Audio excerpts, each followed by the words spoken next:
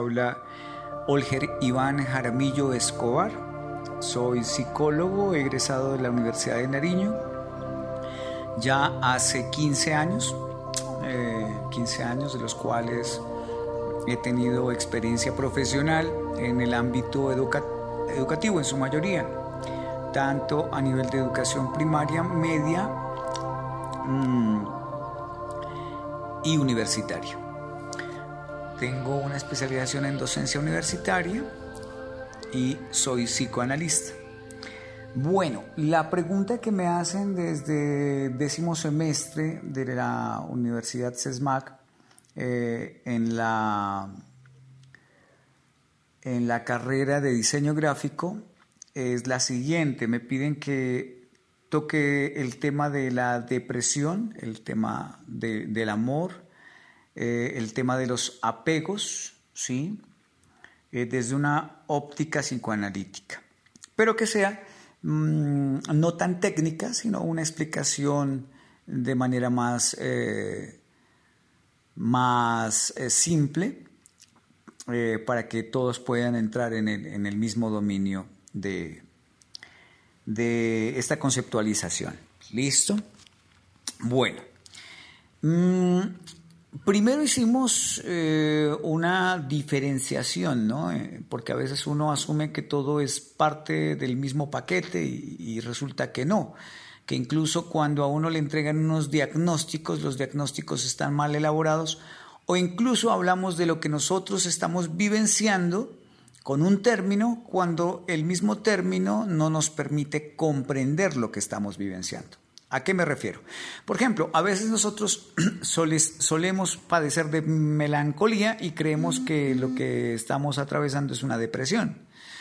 O a veces cuando la persona está triste le decimos que está deprimida. Cuando estos términos, cada uno de estos, melancolía, depresión y tristeza, son diferentes. Aunque parecieran ser los mismos o que tuvieran el mismo predominio, vamos a ver que técnicamente, desde la psicología, tenemos un abordaje totalmente diferente.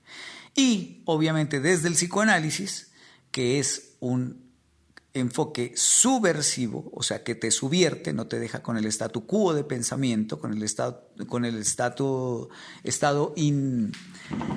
institucionalizado, ¿sí?, de los conceptos, sino que profundiza sobre los conceptos, ¿sí?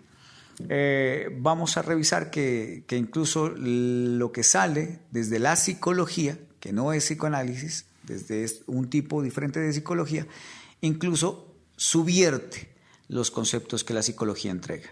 Los subvierte por unos más profundos. El psicoanálisis lo que hace como función principal es subvertir, o sea, movilizar tu mente. Para los estudiantes o para cualquier persona, pues obviamente la subversión le cae bien, ya que pone en juego la realidad que cree, ya dada, ya impuesta, ya establecida, por una que se puede cambiar. ¿Y qué es lo que realmente nos enseña la naturaleza? Cuando hablamos de tristeza, la tristeza es un estado pasajero, momentáneo, de corta duración, con el cual usted puede tener manifestaciones de llanto, de verbalizar su malestar, esa tristeza, incluso de quedarse callado, pero por un espacio breve de tiempo. Incluso sufriendo en este momento de tristeza, puede ser que le cuenten un buen chiste y usted pueda reír y sentirse hasta bien y de repente volver a estar normalmente en su estado de tristeza, pero pronto se va a ir y usted puede seguir con sus actividades normales. E incluso con la tristeza usted puede establecer actividades del cotidiano. No hay necesidad de guardar cama, ¿no?, o de una medicación con la tristeza. Incluso la tristeza es necesaria como para que se vaya volviendo parte de las experiencias que debemos poseer para con ellas ir madurando nuestras respuestas, o como nosotros operamos con la realidad que nos oferta la naturaleza. Pero bueno, vamos a ir comprendiendo poco a poco más a profundidad cada una de ellas. Luego, cuando ya las entendamos, vamos a profundizar con ellas y con ellas vamos a trabajar de lo que hablábamos, del amor, del apego, etc. Pasemos ahora a hablar de la depresión. Cuando hablamos de depresión, la depresión ya está refiriéndose a una tristeza pero agudizada. Una depresión ya es algo muy fuerte, ya no tiene el mismo carácter que tiene la tristeza, que es pasajero, ya la depresión es mucho más profunda. En la depresión lo que hay es una clara cantidad mínima de energía posible para activarse en este mundo de movilidad, de vida, ¿no? Y no con esto quiere decir que ahí aparezcan las ideas de suicidio, las ideas de muerte, no, para nada. En la depresión lo que aparece es la nulidad del ser. Hablaríamos aquí del ser o la nada. La depresión está con una mayor tendencia no al ser, sino a la nada, ¿sí? Por lo que quiere su componente primario es hacer una anulación de los conceptos que hemos incorporado en nuestra mente, ¿sí? Entonces, el resultado de esta enfermedad depresiva, de la depresión, lo que intenta orgánicamente, cerebralmente y mentalmente es hacer un reseteo, si podemos hablar metafóricamente. O sea, lo que desea es resetearse para solventar el impasse de momento. ¿Y qué es lo que desea resetear la depresión? Y ojo que la depresión, al igual que cualquier enfermedad o cualquier vicisitud humana, tiene múltiples variables, ¿no? Es multifactorial. Tiene muchos factores que van a influir. Está el factor orgánico, el factor ambiental.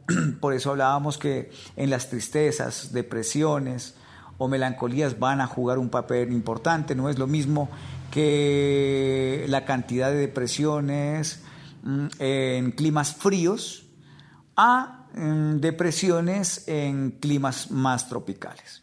O no es lo mismo las depresiones o las tristezas o las melancolías en las personas que lo tienen todo y no han superado ningún tipo de problema, a las personas que tienen que superar problemas y ponerse en la juega al tope, ¿sí? Porque tal vez otros conceptos lo habitan más fuerte que el concepto de depresión o el concepto de tristeza que él tiene. Aquí me voy a una frase que se suele decir: la depresión solamente se da para los ricos. Un pobre no se puede deprimir. ¿Por qué? Porque si el pobre se deprime, deja de trabajar. Si deja de trabajar, no come. Y no come su familia.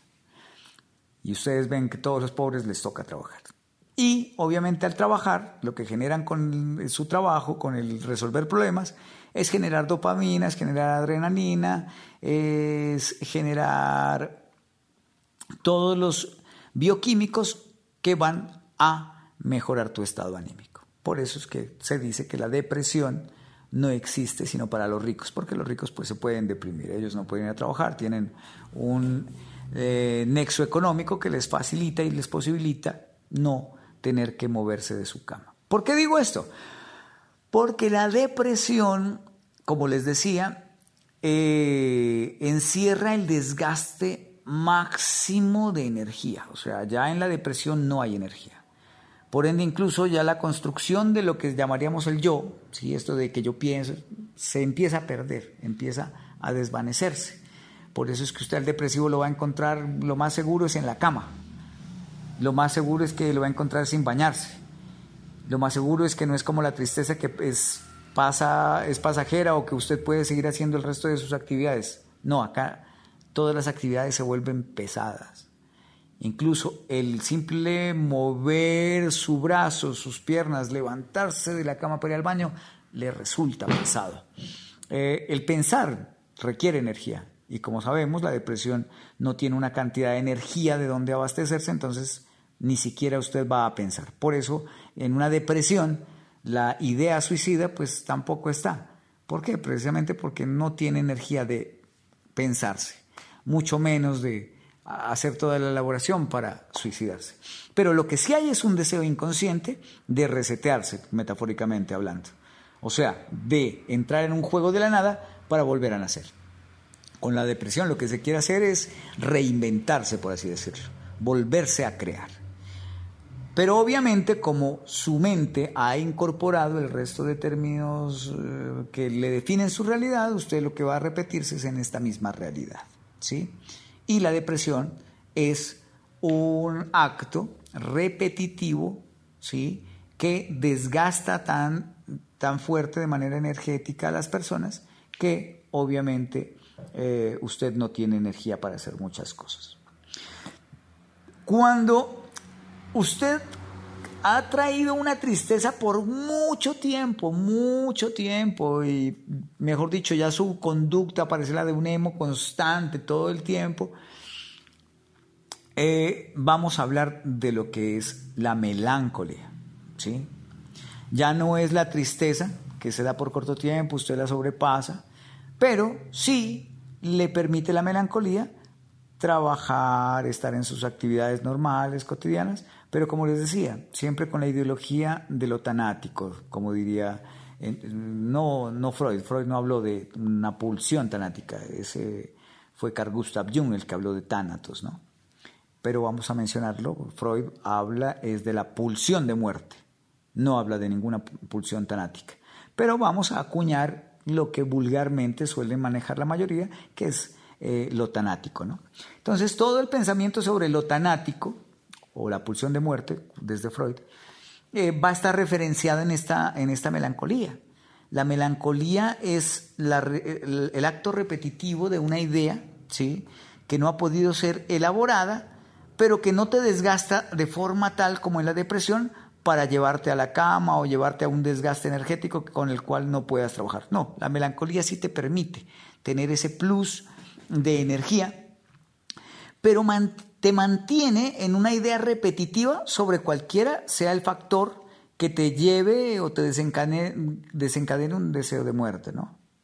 Y no de muerte por lo orgánico, sino de muerte por lo que estás pensando, lo que estás viviendo, pero la cosa contradictoria aquí, pero la cosa interesante en la melancolía, es que no consciente, pero sí inconscientemente gozas con el malestar, con lo que no has podido elaborar, con lo que te detiene. No sabes por qué gozas, pero gozas, por eso lo repites. Por eso vuelves y al otro día te levantas y tu mismo pensamiento, ese pesimismo, ese malestar, esas lágrimas. Y así se vuelve 1 mes, 2 meses, 1 año, 3 años desde tu nacimiento. Incluso toda la vida la puedes mantener en un estado tanático. O sea, en un estado de gozarte todo lo que te permitiera morir, pero sin morir. Es una especie de un zombie, ¿no? Un muerto viviente. Y ahí la diferencia entre la tristeza, la depresión y la melancolía. La tristeza, un momento pasajero, un momento de experiencia, un momento que elabora sintomatologías como el llanto, la verbalización, porque cuando verbalizas lo que quieres es deshacerte de eso que estás verbalizando. Pero obviamente cuando lo lanzas, lo dices, te desahogas. Por eso cuando tú llegas y cuentas esa tristeza, te desahogaste y te dices, uy, gracias, me desahogué, y piensas que eso ya lo terapeuta. No, te desahogaste. Abriste la válvula, eso que estaba reprimiendo salió y ya te desahogaste, pero tu idea va a volver a hacer que se repita, pero no hay ningún tipo de problema con seguir con tus actividades cotidianas. Y esta desaparece rápido, ¿sí? El tiempo es rápido con la tristeza. En la depresión, ya saben, no hay tanta idea porque todo gira en base a energía, a un quantum de energía.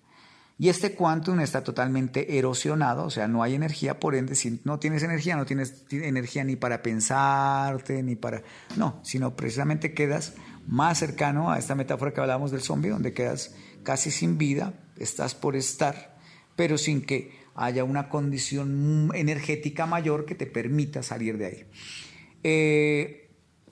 Bueno, con esto también podríamos hablar de la bipolaridad, ¿no? La bipolaridad te va de un extremo, que es la depresión, o sea, donde no estás pensando en nada, al otro extremo, que es la manía. O sea, una hiperactividad mental, neuronal, de conexiones y de ideas novedosas, bueno, y en fin. Y después de ese desgaste tan fuerte, imagínate, vuelves otra vez a la depresión, ¿sí? Totalmente encerrado, escuchas cómo pasan los carros, no te pones a preguntar si qué tipo de carro será, no, sino que escuchas y solamente el sonido ya, esa es tu vida. O te quedas viendo la tele y ni siquiera la ves, sino que ves los colores y las formas y ya, ni siquiera le das ninguna categoría a lo que hay ahí, al discurso, ninguna emoción, nada, estás ahí por estar, sin querer estar, porque cada rato vas a estar durmiéndote. La depresión, por eso digo, lo vas a encontrar el deprimido en la cama. El deprimido va a estar durmiendo, y pues obviamente tras este dormir tanto va a haber una transgresión, una deformación, un trastorno del sueño. Y la melancolía, que ya es una tristeza aguda, ¿sí? Una tristeza que se elonga en el tiempo y de la cual no, como en la tristeza, quiere salir de ahí, porque el que está en la melancolía, por más que diga, no, es que quisiera salir, quisiera que todo cambiara, se mantiene diciéndolo todo el tiempo durante mucho tiempo, ¿sí? O sea, que hay un goce inconsciente.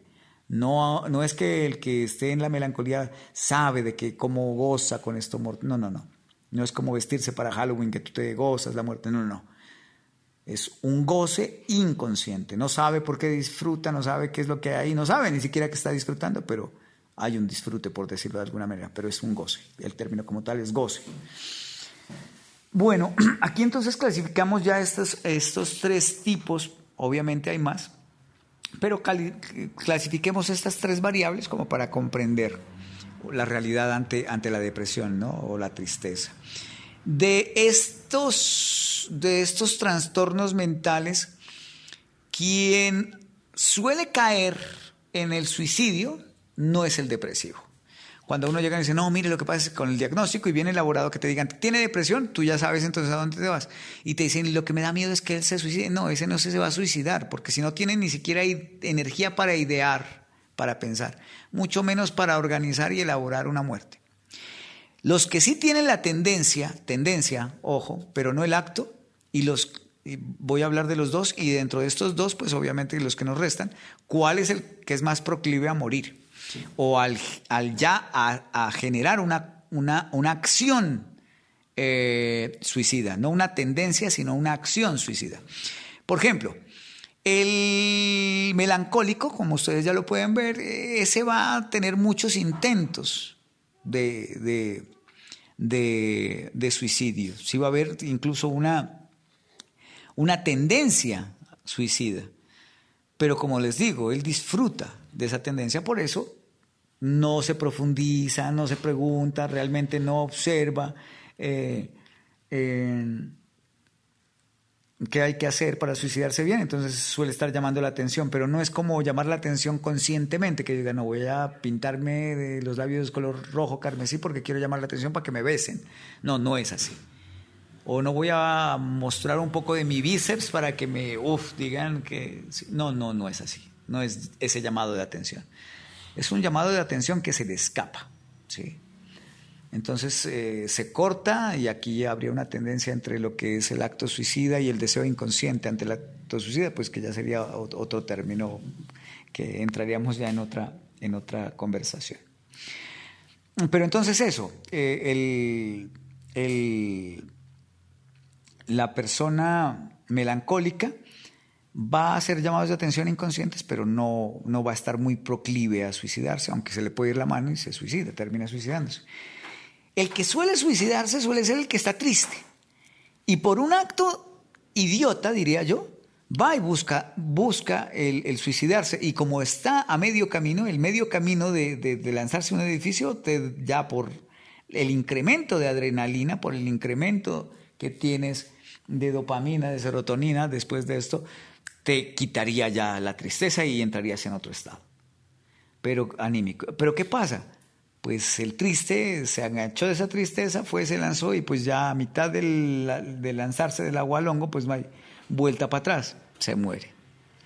O también el suicida es la persona que está lo más tranquila posible, no muestra ni tristeza ni nada, pero su mente ha venido elaborando todo esto y pasa al acto. Por eso es que yo suelo decir, al suicida usted no lo encuentra para atenderlo. Al suicida usted lo va a encontrar es en el cementerio, porque el suicida ya tiene o bien trabajado el suicidio, que ni siquiera nadie era consciente que se iba a suicidar porque no mostraba ningún signo, o fue un acto impulsivo que pues obviamente no se alcanzó a detener, porque incluso él mismo acto impulsivo, si alguien lo alcanza a detener, pues lo detiene. Si no, ya lo vamos a encontrar siempre al suicida, es en la morgue, porque el suicida se suicida. Ese no está a medio camino. Bueno, ahora con relación a los apegos, si hablamos de depresión, tristeza o melancolía, suele ser por algún tipo de apego, ¿sí? Y lastimosamente el apego mayúsculo que nosotros tenemos es el apego a esta realidad tan banal que nos han vendido, a esta realidad tan vulgar. Ojo con el término vulgar. Vulgar no es el que insulta en el mercado, el que dice hijo de puta, el que dice gonorrea. No, ese no es vulgar. Vulgar viene de vulgo, del vulgaris, latín vulgaris, que significa pueblo, lo popular. Recuerdo a mi hijo cuando decía, papá, ¿yo por qué no puedo ser popular? Yo quiero ser popular. Y yo, mierda, ¿cómo se te ocurre decir querer ser popular? Ser vulgar, del vulgo, de lo que la mayoría repite. Eso es lo vulgar. Cuando hablo de lo vulgar, entonces vulgarmente, o sea, popularmente, nos han vendido el concepto de que hay que apegarnos a esta idea, a estas fantasías que nos han dado. No por un factor educativo profundo, que llegue y nos diga, mira, esto es paja, esto no existe, esto no es lo que tú piensas, la realidad es esta.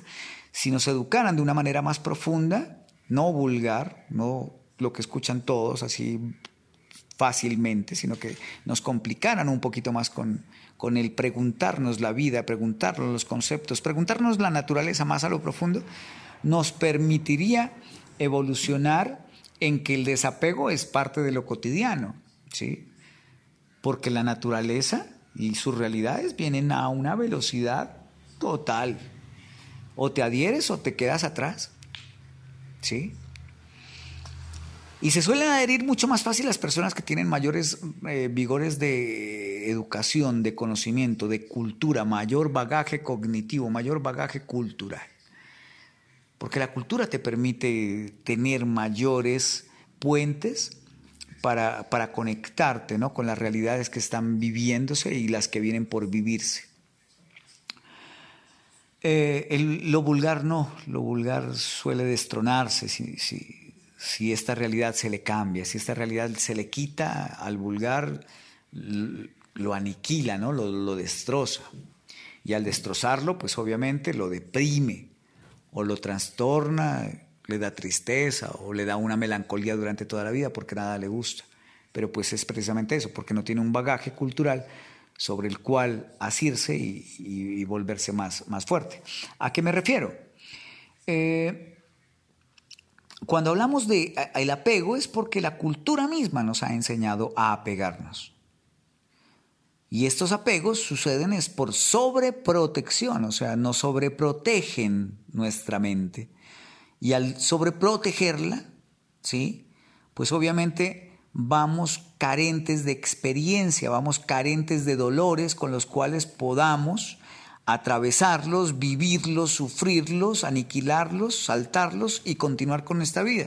Y cuando llegue otro dolor, volvamos a asimilarlos, profundizarlos, pero como tenemos una experiencia previa, ya los empezamos a sortear de mejor forma. Pero cuando la cultura nos sobreprotege o nos vende, no es que nos sobreproteja, que venga lo cuide, sino que nos vende ideas que sobreprotegen esta dinámica de que no hay que ser tristes, entonces por eso cómprate el vestido de moda y vas a estar feliz. Si tú no tienes este disco, no vas a estar o sea, qué tristeza, ¿sí? Esto banal. Entonces, cuando uno consume esto banal, ¿sí?, es merecedor de que esto banal se lo lleve, como la misma vanidad, ¿sí?, que salga del juego. Porque necesitamos una sociedad más profunda, menos banal. Por eso cuando hablamos de apegos, hablamos de falta de educación. Cuando alguien tiene apegos, tiene muy poco bagaje cultural. Cuando hablamos de apegos, hablamos de lo vulgar. Cuando hablamos de apegos, hablamos de la novela, hablamos de la película que nos dice que este es el patrón ideal. Cuando hablamos de moral, incluso estamos hablando de apegos, estamos hablando de lo vulgar. Porque la mayoría de las morales que residen actualmente residen bajo un predominio de mayoría, o sea, de un predominio vulgar. ¿Por qué? Porque es la minoría, ¿sí? A nivel colectivo y global, o sea, a nivel universal, a nivel de la universitas, a nivel de esto global, son pocos los que se educan. Sino ustedes son parte de la población que tiene la distinción de educarse. Pero la gran mayoría de ustedes saben que no, por eso es vulgar.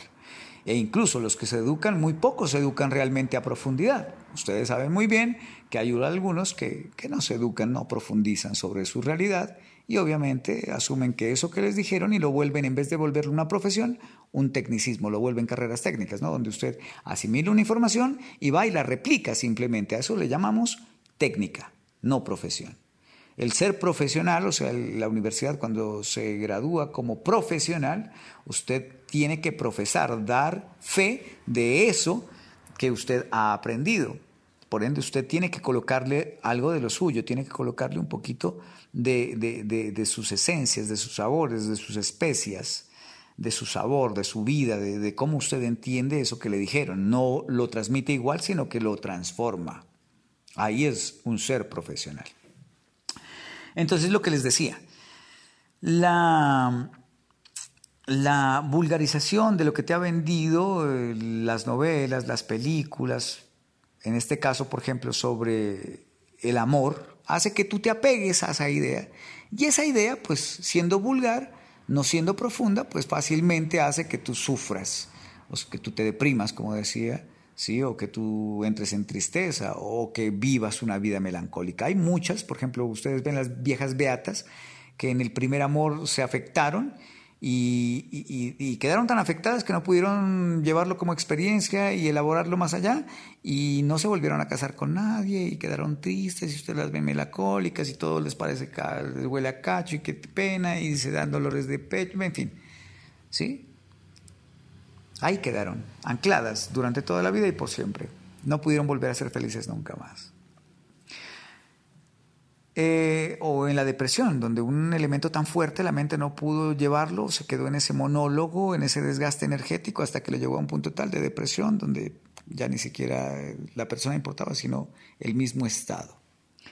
O la tristeza que te lleva a que por ahí me terminaron, ¿qué es lo que se hace? Se bebe. ¿Y qué también es lo que se hace? Ay, ahí cortemos las venas con música del despecho y en fin, y de repente hasta termina suicidado. ¿Por qué? Por una idea idiota que le vendieron en una novela, en una película desde la infancia. Si no fue en esta película, fue en la otra, y siempre la mujer ideal, y esto, X, Y, Z, y se enredaron con una idea, no con la profundidad del amor. Porque si yo preguntara sobre el amor y su profundidad, les preguntara, ¿ustedes a nivel bioquímico saben qué es el amor realmente? O a nivel de la filosofía, ¿dónde ustedes podrían encontrar de los primeros escritos sobre el amor? O si ya saben cuál, por ejemplo, dentro de esos escritos sobre el amor, ya se leyeron el banquete de Platón, ya que el banquete de Platón habla precisamente justo del amor. Creo que no, ¿verdad? Por ende, nosotros hablamos del amor desde este amor que nos han vendido, de este amor vulgarizado, de este amor que nos vuelve dependientes o nos vuelve apegados. ¿Por qué? Porque nuestros mismos padres nos dan este mismo apego, con ese amor desmedido que sobreprotege, porque el dolor es malo, mejor dicho, se van a traumar. Ojo al concepto trauma, hay que revisarlo, no es como ustedes lo creen. Hay que revisar el concepto, búsquenlo, trauma y psicoanálisis. Van a ver que es un concepto totalmente diferente al que les ha vendido de se va a traumar. Por eso es la mayoría de vulgarizaciones que hacen a los conceptos, tenemos la realidad que tenemos. Bueno, y entramos entonces, ¿qué elementos yo recomendaría para empezar a abordar una realidad más profunda, menos vulgar? Dentro de esta temática, yo creo que la obra o las obras que ha escrito Nietzsche son geniales. Ojo, soy psicoanalista y debería decir, no, vean y lean a Freud, en Duelo y Melancolía, y bueno, en fin, no sé, más allá del principio del placer también. Pero no, alguien que habla directo, literal, casi diría yo, es Nietzsche. Nietzsche habla sobre estas crudezas. Incluso dentro de Nietzsche llega y les dice, vea, les deseo los días más complejos en su vida, los más complicados. No los días sencillos, que todo sea plácido, que todo sea... No, porque no les va a generar ningún tipo de conexión nueva a nivel cerebral. Les deseo una vida compleja, complicada, complíquense la vida para que haya más desarrollo de conexiones neuronales, por ende haya un acto evolutivo, un acto de integración mental tan fuerte, tan grande que podamos cambiar esta realidad. Por ende, necesita sortear muchos problemas para que su mente, al complicarse con estos problemas, tenga tantas informaciones que fácilmente, de manera metafórica, pueda resolverlos. Si no es directamente, que usted metafóricamente podría resolverlos. ¿Qué más les comento yo sobre este punto? Pues ya hemos hecho un abordaje sobre lo que es la distinción entre tristeza, depresión y melancolía. Hemos hablado sobre lo que son los apegos y cómo estos apegos nos hablan es de una vulgarización de la educación, una educación vulgar, o sea, una educación no profunda. Hemos hablado del amor, donde ustedes pretenden que esa idea de amor, ¿sí?, sea una idea que tiene que vencer a los dragones más gigantes, que tiene que derrocar la realidad que tengan por amor, cuando ni siquiera se dan cuenta que el amor a nivel de la realidad, dentro de nuestro sistema cerebral, que quien es el que alberga el amor, ¿no? Porque usted puede ver, ¿será que un cuy ama a la cuycita? ¿O el perro ama a la perra? No, no hay amor. El amor como concepto lo tiene el humano. El cerebro humano, cuando lo vemos y está enamorado, está en un estado de trastorno mental. Ojo al dato, no está en un estado de salud mental. Hay un trastorno del principio de realidad. Así como cuando ustedes ven un esquizofrénico, ¿sí?, un paciente internado, porque ya el principio de realidad se ha trastornado, un paranoico, ¿sí?, o como solemos decir, la persona que va con los tarros, ese es el amor. Hay un trastorno a nivel bioquímico, a nivel mental, a nivel cerebral. Pero todo el mundo corre a enamorarse, busca el amor. Un amor, por cierto, vulgarizado. Por ende, yo recomendaría que ustedes profundicen su concepto de amor. Y ese su concepto no es suyo. El concepto de amor está acá afuera.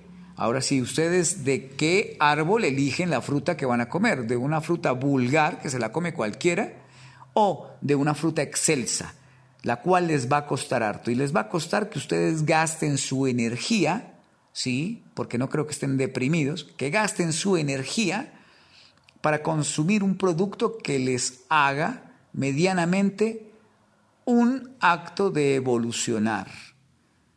No quedarse mediocremente ahí de manera vulgarizada. Recomiendo a Nietzsche entonces en todas sus facetas para que se enteren de qué va todo esto.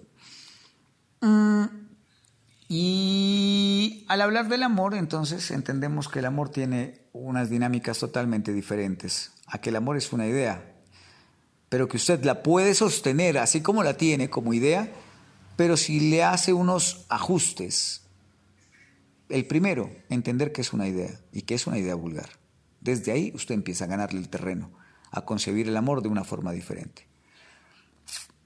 Pero ojo, que no deja de trastornarse, no deja de sentir, no deja de que estas emociones lo sigan moviendo, lo mueven.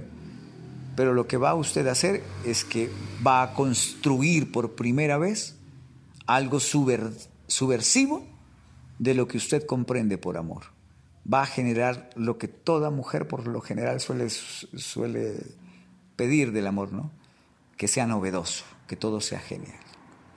Bueno, espero haber contribuido un poquito con esta conversación, con esta pregunta abierta que me hicieron acerca de lo que era la depresión, ¿no? Los apegos, cómo estos fluctuaban, el terreno del concepto del amor, de entender que con el psicoanálisis lo que se entiende son los conceptos a mayor profundidad y que estos conceptos, al entenderse a mayor profundidad siendo inconscientes, no se vuelven conscientes y ya ahora usted consciente los va a manejar, sino que este dispositivo, al comprenderse y al repetirse, ¿sí? Al estar en constante interacción con su terapeuta psicoanalista, ojo, va a poder estar en un terreno de dinámica mental, cerebral, así como todos los semestres que usted ha cursado para entender medianamente cómo hacer una pauta publicitaria, pero de una manera profesional, es lo mismo que le necesita para entender esto de lo que es la salud mental.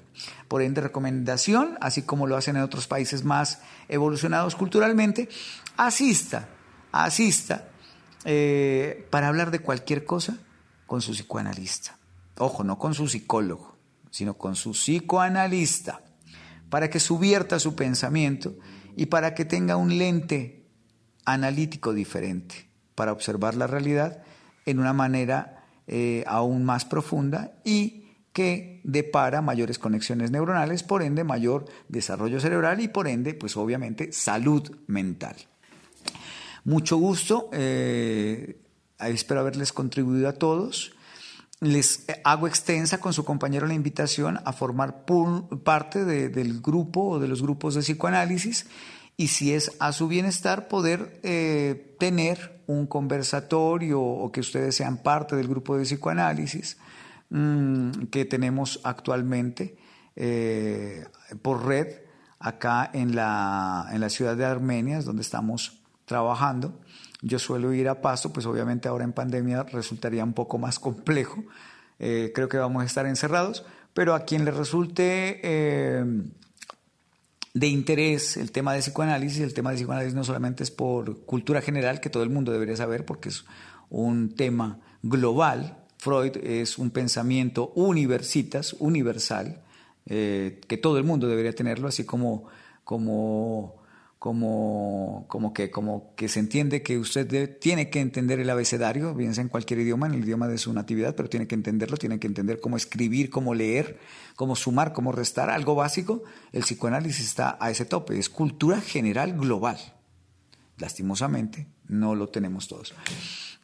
Pero bienvenidos, invitados sean todos, desde ya, a ser partícipes del psicoanálisis, del grupo de estudios psicoanalíticos, y espero tener la oportunidad algún día de conversar con ustedes. Cualquier cosa, el número telefónico con el cual se pueden comunicar conmigo queda en poder de su compañero y él puede entregarlo para que ustedes me consulten, charlen conmigo, que yo con mucho gusto, como esta conversación, que así me llamó, poder hacerlo. Para mí es un placer. Compañeros, me despido desde la ciudad de Armenia, siendo las 23:10. Que tengan ustedes un buen resto de día.